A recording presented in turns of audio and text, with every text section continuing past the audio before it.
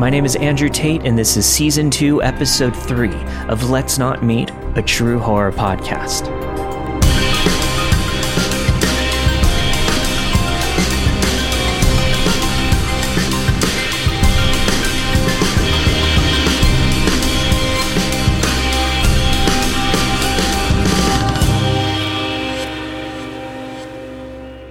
My guests this week are Brooke Jeanette, Bridget Howard, and Brian Burkhart, all of the Olive Hill Podcast.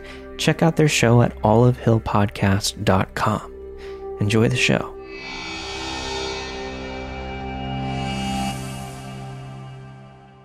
This has been ongoing these past 5 months and was finally concluded today. I'm sorry for the long story, but there's a lot of detail leading up to the climax, as this has terrorized me through the entire semester. To set this up, I have to tell you how my university dorms are arranged. My room is located at the end of the hall on the top floor. Each room is a single, meaning only one person, no roommates, and every 2 rooms are connected by a shared bathroom. Room A, bathroom, Room B. I had Room A and was pleasantly surprised to find that Room B would be unoccupied for the semester, meaning that I get the entire bathroom to myself as well as my single dorm room. I felt spoiled. It was amazing. Since Room B was unoccupied, that means that it stays closed and locked all semester. No one has access to it except for the RAs with the master key.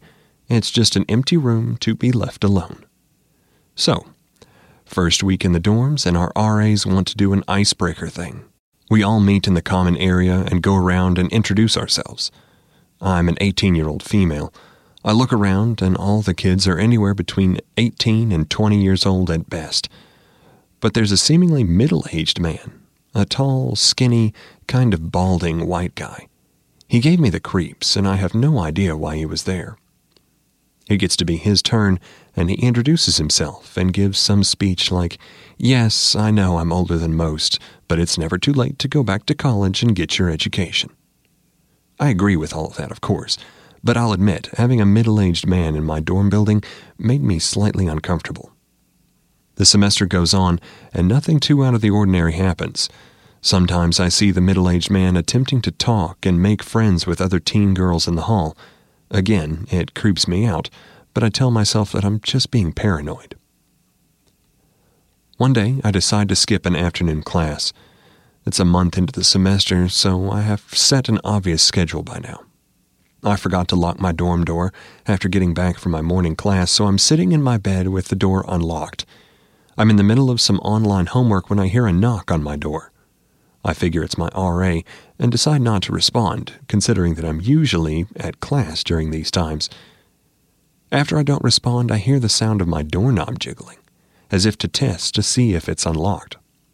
I again think that that's odd, but continue to do my work. When my door slowly opens, and I look up to see the silhouette of a man in my door. He kind of resembled the middle-aged man that I saw during the icebreaker, but I wasn't sure since I had the lights dimmed. He looks up to see me and then quickly shuts my door and walks away. I started freaking out. I thought maybe whoever it was had been stalking me and knew my class schedule. Like he chose that time because he knew that I was supposed to be in class. I went down to the front desk to report it. They told me to keep my doors locked and keep an eye out. Flash forward, nothing else seems to happen, and I soon forget about that event. My boyfriend drives up to visit me and spend the night. Around 2 a.m., he gets up to go use the restroom. He comes back to my bed and very quietly says, "I thought you said no one lives in the other room." I assured him that I don't have any suite mates. And then he said, "But I heard someone moving around in the room next to your bathroom." Now, I'm a person who gets really scared, and he knows that. So I thought he was playing a prank on me. I told him that that's not funny and to go back to bed. He kept insisting that he heard something, though. I really thought he was just pranking me. Again, sometime in the future, I'm in my dorm. It's around 12 a.m. and I'm trying to sleep. Every little noise is keeping me up, and I start to think about what my boyfriend had said to me the night he stayed over. I listen closer to these odd noises I'm hearing and realize that they sound like they're coming from my bathroom. I look over at the crack under my door, but it's pitch black. I can't see anything. It just sounds like rummaging. It's at this point I will note that I do have a paranoia disorder, and sometimes if I think about something scary for too long, I can manifest it. Though I've been on medication for it for years now, I haven't had an incident in a long while. The next morning I go to my bathroom to get ready, and all of my things seem to have been rearranged. Shampoo bottles on the sink instead of in the shower, toilet paper taken off the roll holder, stuff like that. I convince myself that that's just how I left it. I tell myself I'm just being paranoid. It's probably just my disorder. From that point on, I decide to leave my bathroom light on when I sleep. One night, I fall asleep, and I'm woken in the middle of the night, and I turn to see my bathroom and a shadow moving in there. I again convince myself that it's my paranoia, and I go back to sleep. In the morning, I wake up and my bathroom light is turned off. I assumed that maybe I'd done it in the middle of the night after a bathroom trip and had just forgotten. Finally, one night, I'm up around 11, watching YouTube. My bathroom light is on, as I left it, and I realize I need to pee. I get up with my phone still in hand, eyes glued to the video screen. I took a seat on the toilet and continued watching the video. Suddenly, I get an awful feeling that someone is watching me. It felt so intense, I thought I was going to throw up. My body shivers, and I look in front of me and realize that the door to the empty room is cracked open. All I see is pitch black. I freaked, but decide the best course of action is to pretend that I didn't notice. I continued watching YouTube. As I flush the toilet and get some hand sanitizer, then exit the bathroom back into my room, I close and lock the door to my side. Then I completely freak out. I stuff my backpack full of my valuables, grab my keys, my wallet, and run out of my dorm. I go down to the front desk, visibly shaking, and explain what's been happening. My RA says that he will go search the room. He turns to grab the room key, only to find that it's missing from behind the front desk. They contact campus security, and some police officers arrive. They go to search the room. All the while I'm sitting in the lobby wondering if I've made some mistake and if it was just my paranoia. Campus security went through my room into the bathroom. They said the door was closed when they got in, and my lights were off. When they opened the door to the other room, they found the middle-aged man who lived in my dorm hall. He was sitting cross-legged on the bed frame, staring towards the bathroom. They took him off campus and confiscated his keys. They told me they suspected he was casing to rob my dorm, that it was smart for me to report it when I felt unsafe. I can't help but think that he was doing something more than just casing to rob me, but maybe I'm wrong. All I know is I don't know where I'd be right now if I had convinced myself that I was just being paranoid and shouldn't report it to my RA. Today's the last day of the semester, and I'm moving out. So finally, after months of being terrified to shut my eyes and go to sleep, I'll be able to rest peacefully. So, middle-aged college student, let's not meet again.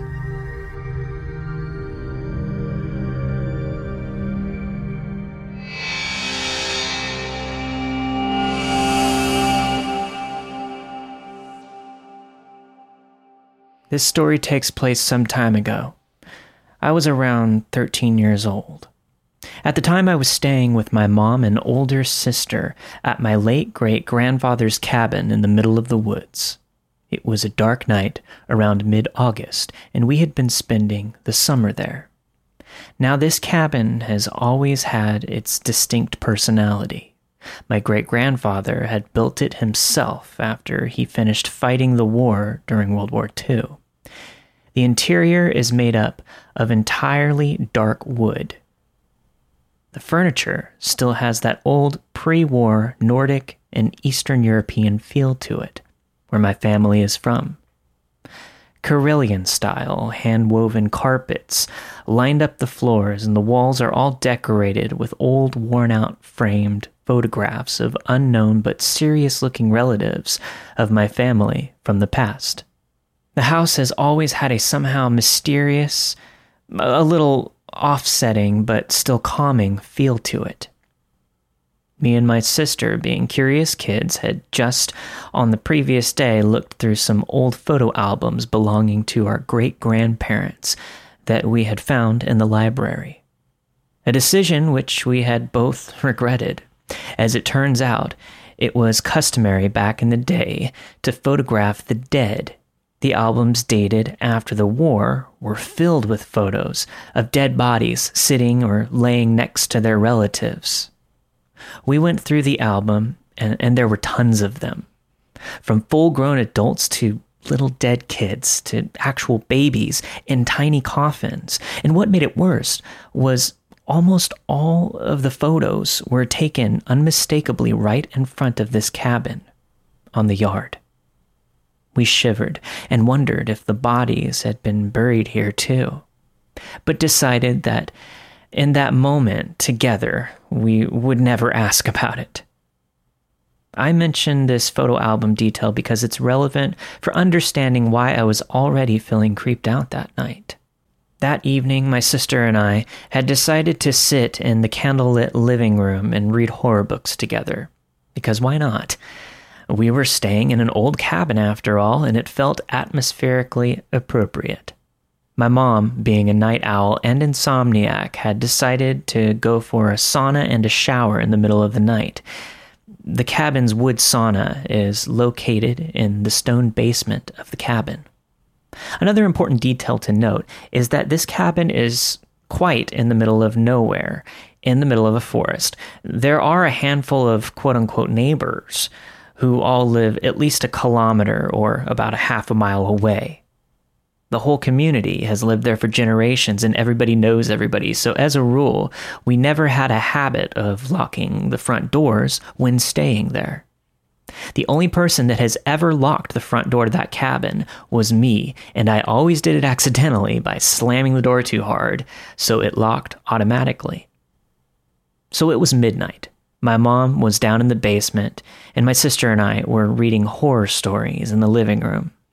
We were in a mostly light mood, despite both of us feeling a bit creeped out, when suddenly, out of nowhere, we hear a faint knock on the door. We both jump up. We barely ever had visitors during the day, and nobody has ever showed up unannounced during the night to this place.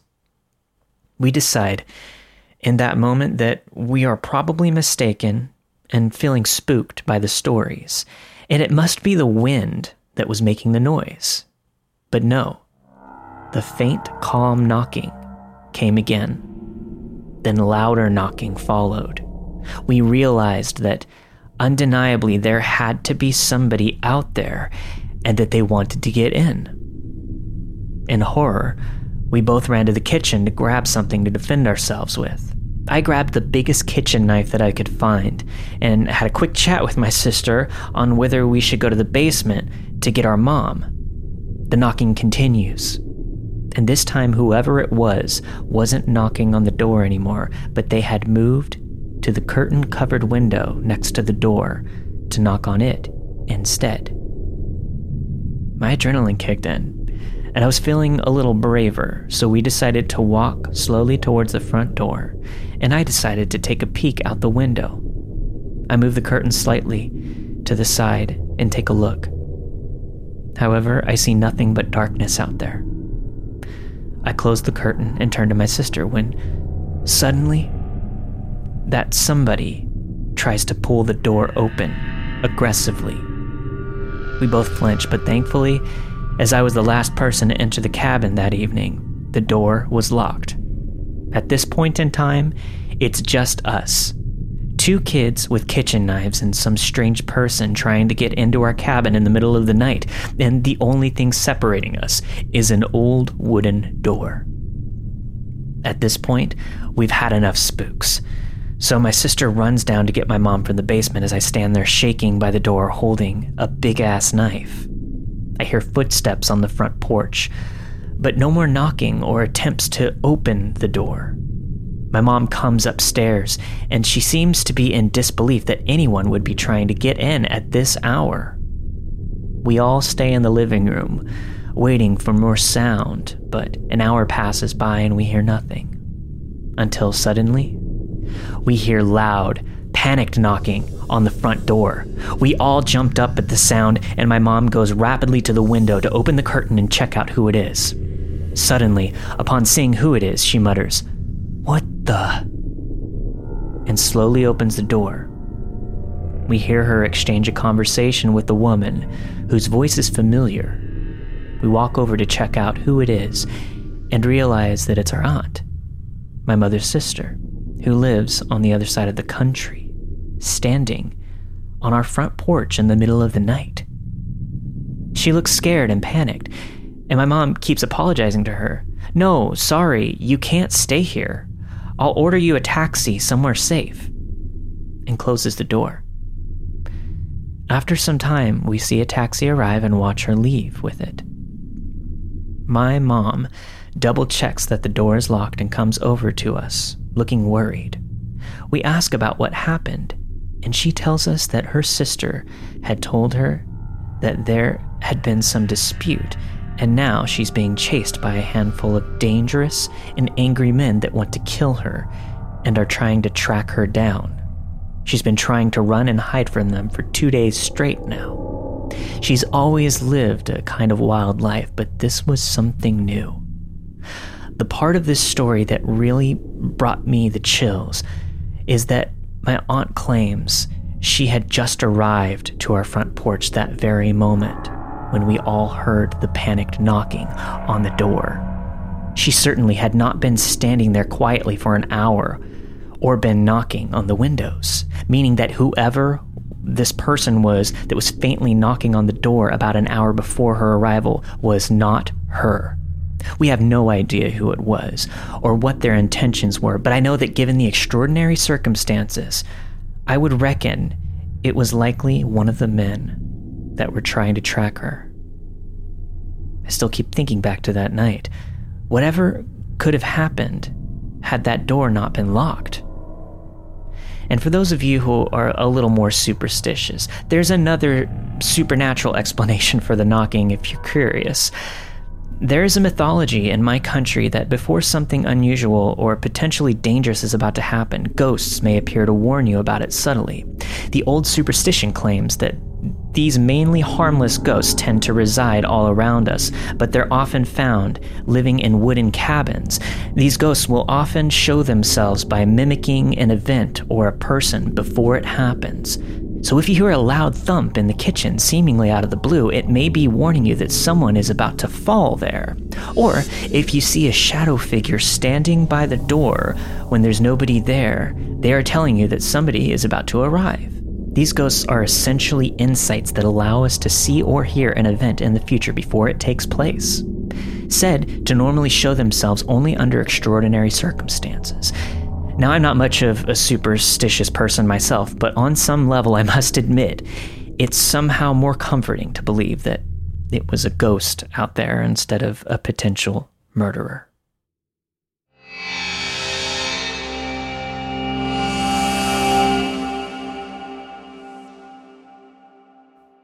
I work as a dancer at a pretty safe club. There are cameras everywhere being monitored heavily. The bouncers have eyes like hawks, and they walk you to your car at the end of the night. I might have dealt with a few douchebags, but never once have I felt unsafe. Until this lady came in one Wednesday night.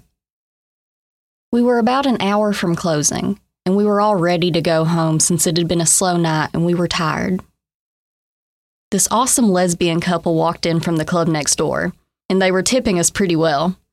We were stoked that we had paying customers after an hour or two of nothing. Shortly after one of my last stage sets for the evening, this older lady had made her way into our club. I could tell the couple immediately got uncomfortable. I asked what was wrong, and they said she followed them from the club next door. She was wearing somewhat baggy mom clothes. Think about those ugly patterned blouses you see in department stores. And she had messy, what I think was ginger or strawberry blonde hair. I'm not really sure because my club has red lights and you can't tell what most hair colors are. She had a long, thin neck and a small, round head and dark, beady eyes. Something immediately seemed off about her. This lady was mad that the couple had left her alone in there. And the couple, our only paying customers for that hour, go figure, promptly got up and left, understandably not wanting to give her another chance to interact with them. She kept staring at me with this unsettling look, and she sat at my stage, saying she wasn't going to be here all by herself. She kept saying I was so pretty, like a Barbie doll, and she wasn't giving me a single dollar and making me super uncomfortable. It felt like I was being fetishized, and I mean in a really scary, creepy, I want to wear your skin kind of way. We were all trying to hide from her in the dressing room unless we had to go on stage, and she would literally be standing right by the door, almost waiting for us to come out there. When it was time for us to close, I felt relieved and figured she would be gone. And of course, as I'm leaving with the bouncer to go to my car, she's sitting right on the curb next to the entrance.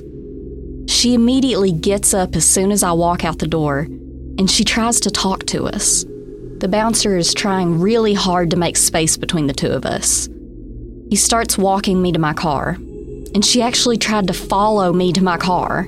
The bouncer said he had no time for her bullshit and made her go back to the curb, and I was thankfully able to get to my car safely. I sped off feeling deeply unsettled. I've seen her 2 other times in my club, though she stayed far away from me for the most part. She was still a bit of a nuisance because she would be all over our male customers, trying to talk to them and stealing the attention away from us. A bouncer finally kicked her out for good after he kept trying to get her to leave us alone while we were talking. Haven't seen her since, and I really hope it doesn't happen again. I worry this might seem like overreacting, but I was definitely shaken by my first interaction with this woman. As a dancer, you never know what people are truly intending for you. You're perceived as less than, or people think it's okay to say or do awful things to you because of your occupation. So I was super freaked out, and I wanted to share.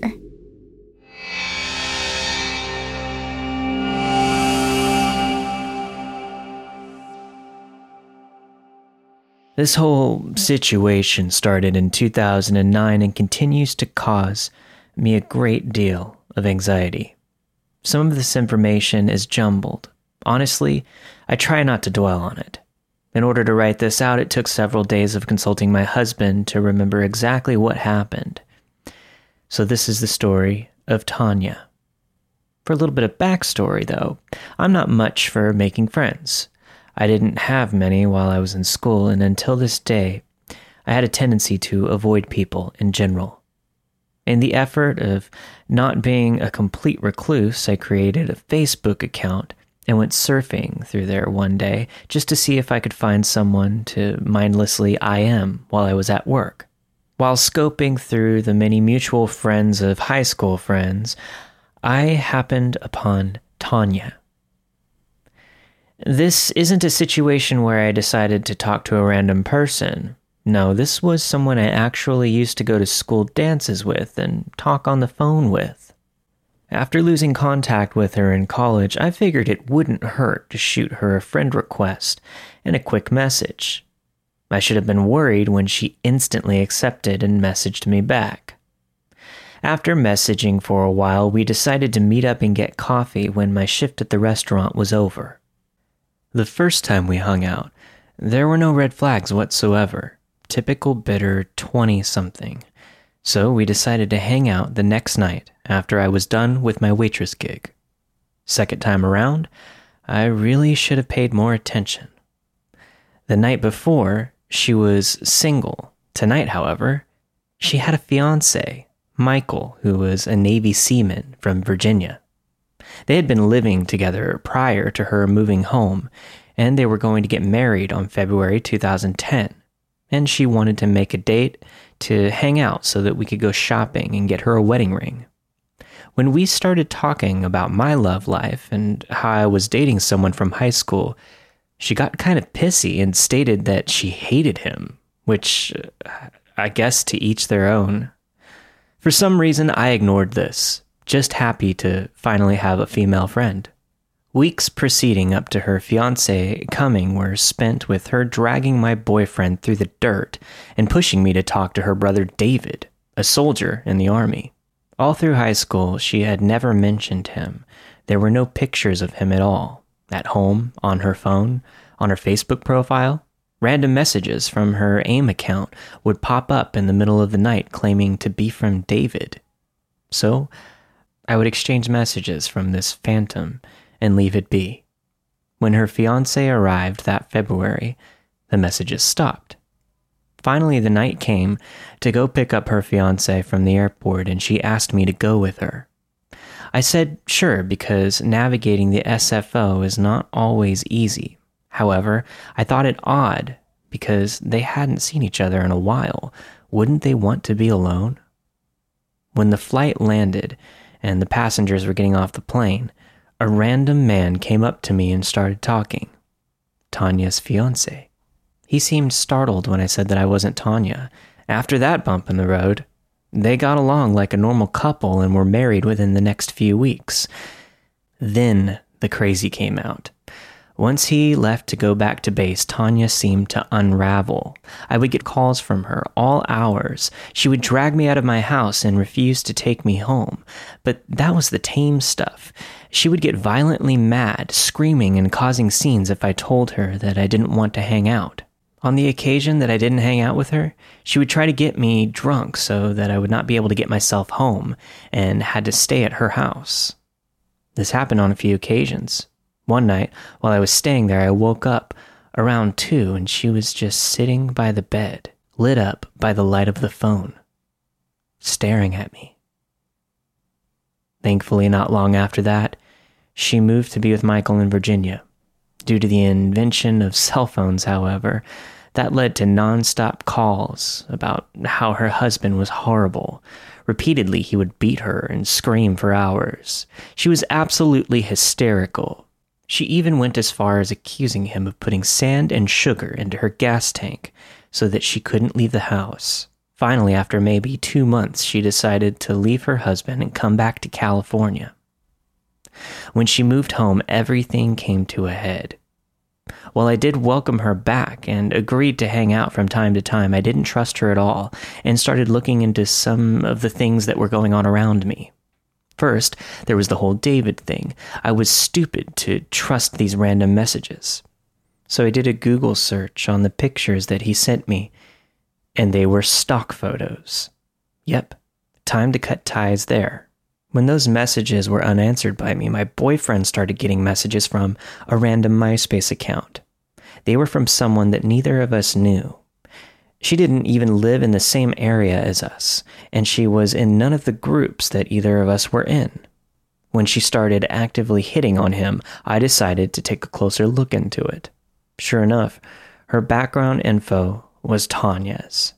The pictures that she posted were stock as well, and the one scenery picture that she uploaded was of Tanya's neighborhood. She was trying to catfish both of us. While all of this was going on, my husband, then boyfriend, was attending regular PT sessions so that he and his buddy could finally enlist in the military. Tanya was thrilled that he was finally going away. However, his friend was a special interest of hers.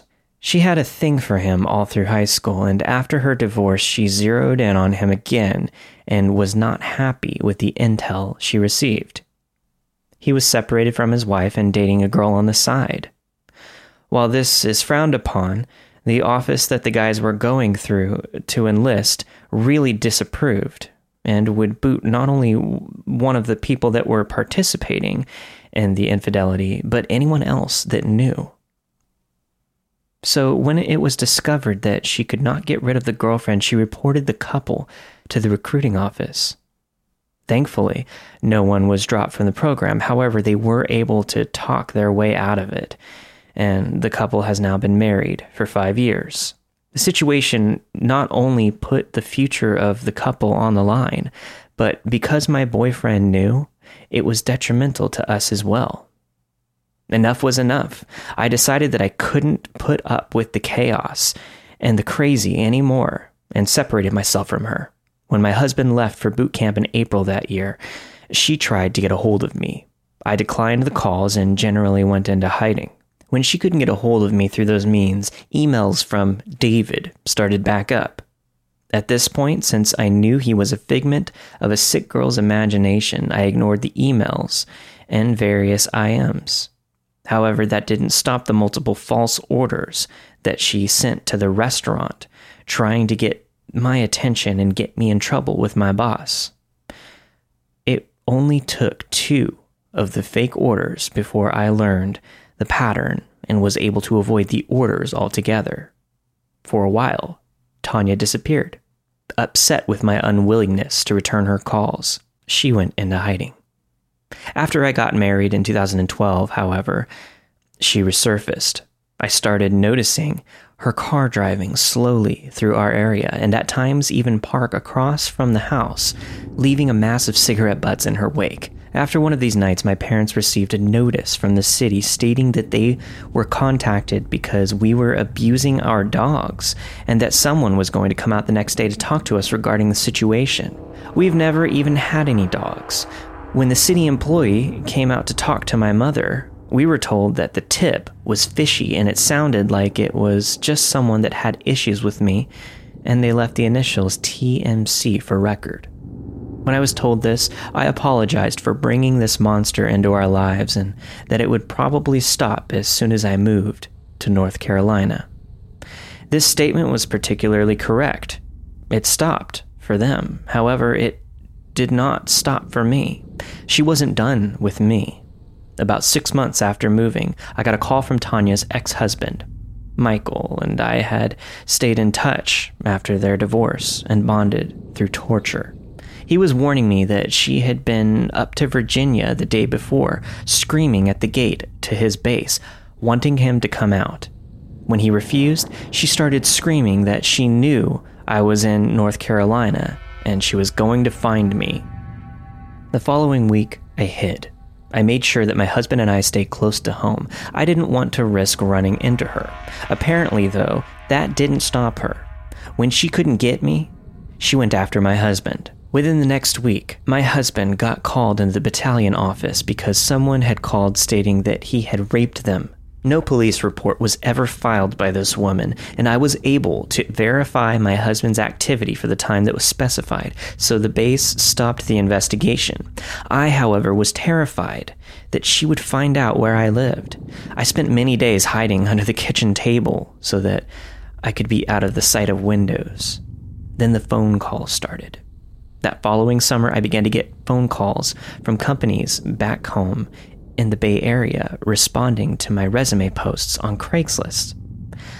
I got roughly 7 calls, each of them stating that they were impressed by the conversations that we were having via email. Finally, I figured out that this could all be a fluke and asked what email they were contacting, and I was provided with one of Tanya's that she had created for me when I worked with her years prior. After thanking this poor, confused HR person, I started scoping through Craigslist and found that not only had she posted that resume multiple times, but that she had been posting on dating and single forums with it as well. First chance I got, I changed my phone number. From 2013 to 2015, nothing happened. At least nothing that I had noticed. It's like she forgot about my existence altogether. I thought that I was finally free. But then Michael called. By this time, we stopped having regular conversations, only really sending a message on each other's birthdays. So it was weird when he called me in the middle of November in 2016. He wanted to know if I had heard anything from her.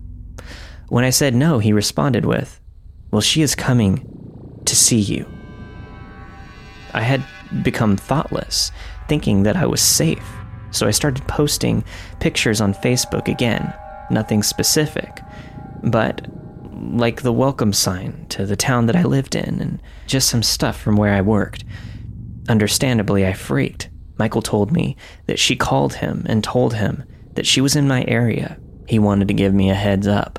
Later in the week, though, I thought that maybe she was bluffing and that I was okay, but I went to Walmart. I was just running there after work one day. The one in town is not far from the freeway, so it's easily accessible. And there she was, Tanya, standing at the other end of the parking lot, lost by that horrible little car that raced through my nightmares. Upon seeing her, I ducked down and hid behind the steering wheel while I frantically tried to turn the car on. Once my hands decided to work, I peeled out of the parking lot, called my husband, and drove frantically back to work where it was safe because you had to have a key card to enter. I hid in the break room for an hour while I waited for a friend to get off of work so I had someone to protect me. Since that moment, nothing else has happened. Every time that I let my guard down, however, she comes back. So, for this moment, the only thing I can do is wait.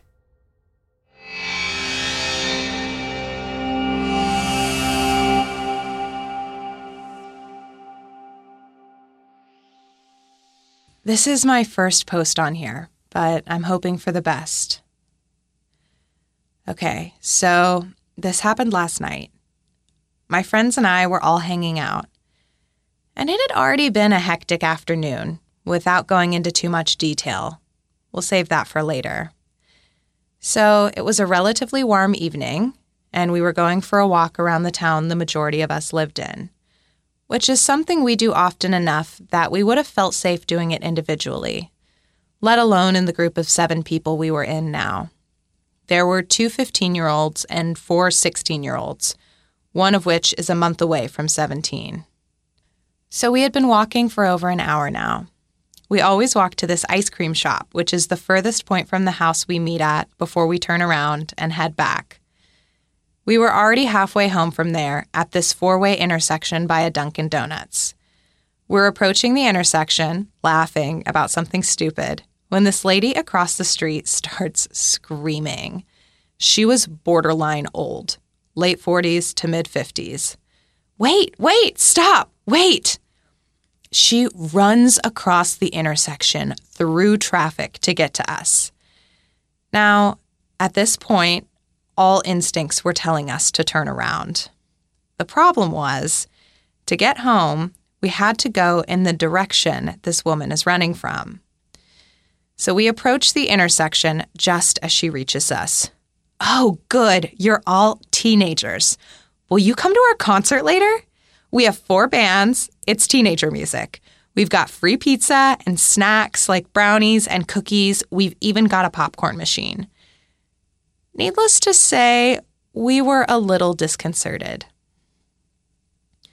We tried to politely decline, saying that it was getting dark and we were on our way home.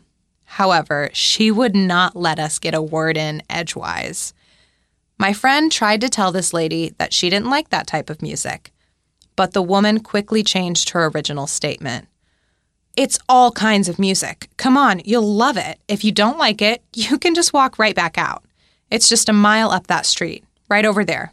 Come on, you'll fit right in.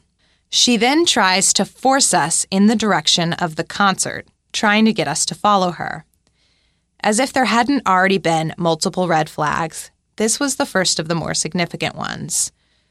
All of us were extremely uncomfortable now, but trying to laugh it off. My cousin was smart. She held up her phone to her ear as if she was calling someone. Although she wasn't, there's terrible cell service in my town, which is something that made everyone even more nervous. Hello? Yeah, we're on our way back. We'll be there in a few minutes. Sorry, my dad is calling. Now, the crazy lady takes practically no notice of this. She just keeps trying to convince us. By now, the sun was almost completely set. We're all itching just to get out of there and go home. So my friend says, we have to go ask our parents first. And here's the most scary and unsettling part of the whole conversation, in my opinion.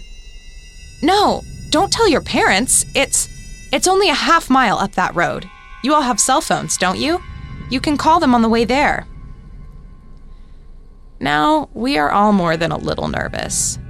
Everyone is looking at Dunkin' Donuts as though if we looked hard enough, we'd teleport. Nobody really says anything at this point.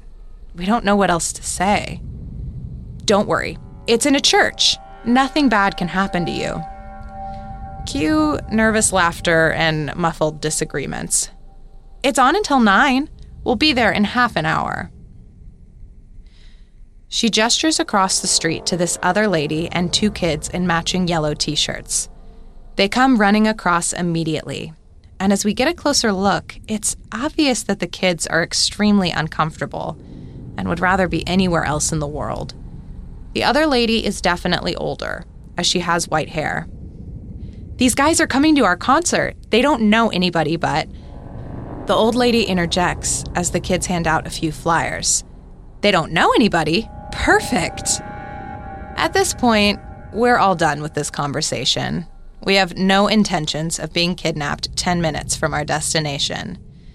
We start walking across the crosswalk to Dunkin' Donuts. They want assurance that we'll go later, and we give it to them, falsely, of course. We went into Dunk's because there were more people in there, and we felt safer since there hadn't been anyone on the street. Going to be telling this story for months, honestly. All I can say is, to the crazy lady and her friends who tried to kidnap a bunch of teenagers off of an empty street, let's not meet again. Thanks for listening to this week's episode of Let's Not Meet, and a special thanks to all of my Patreon subscribers that joined in the last week since I've started doing these bonus episodes. I'm putting bonus episodes out every other week, so if you're interested in getting access to those, head over to patreon.com/Let's Not Meet podcast. This week you have heard The Middle-Aged Man in My Dorm Bathroom by Kirster S.J., Strange and Frightening Midnight Encounter at My Late Great-Grandfather's Old Cabin by Alien Ale, Creepy Older Lady in the Strip Club by Slime Goth, the story Tanya, submitted by listener Vorpal Bunny, and finally Crazy Church Lady Tried to Kidnap Me and My Friends by J.M. Lacey 99. Thanks again to Brooke Jeanette, Bridget Howard, and Brian Burkhart of Olive Hill. Olive Hill is a 7-episode audio drama podcast about a journalist that heads to her hometown to investigate the disappearance of 2 girls one summer in Olive Hill. Check it out at olivehillpodcast.com. I'll see you next week for a brand new episode of Let's Not Meet.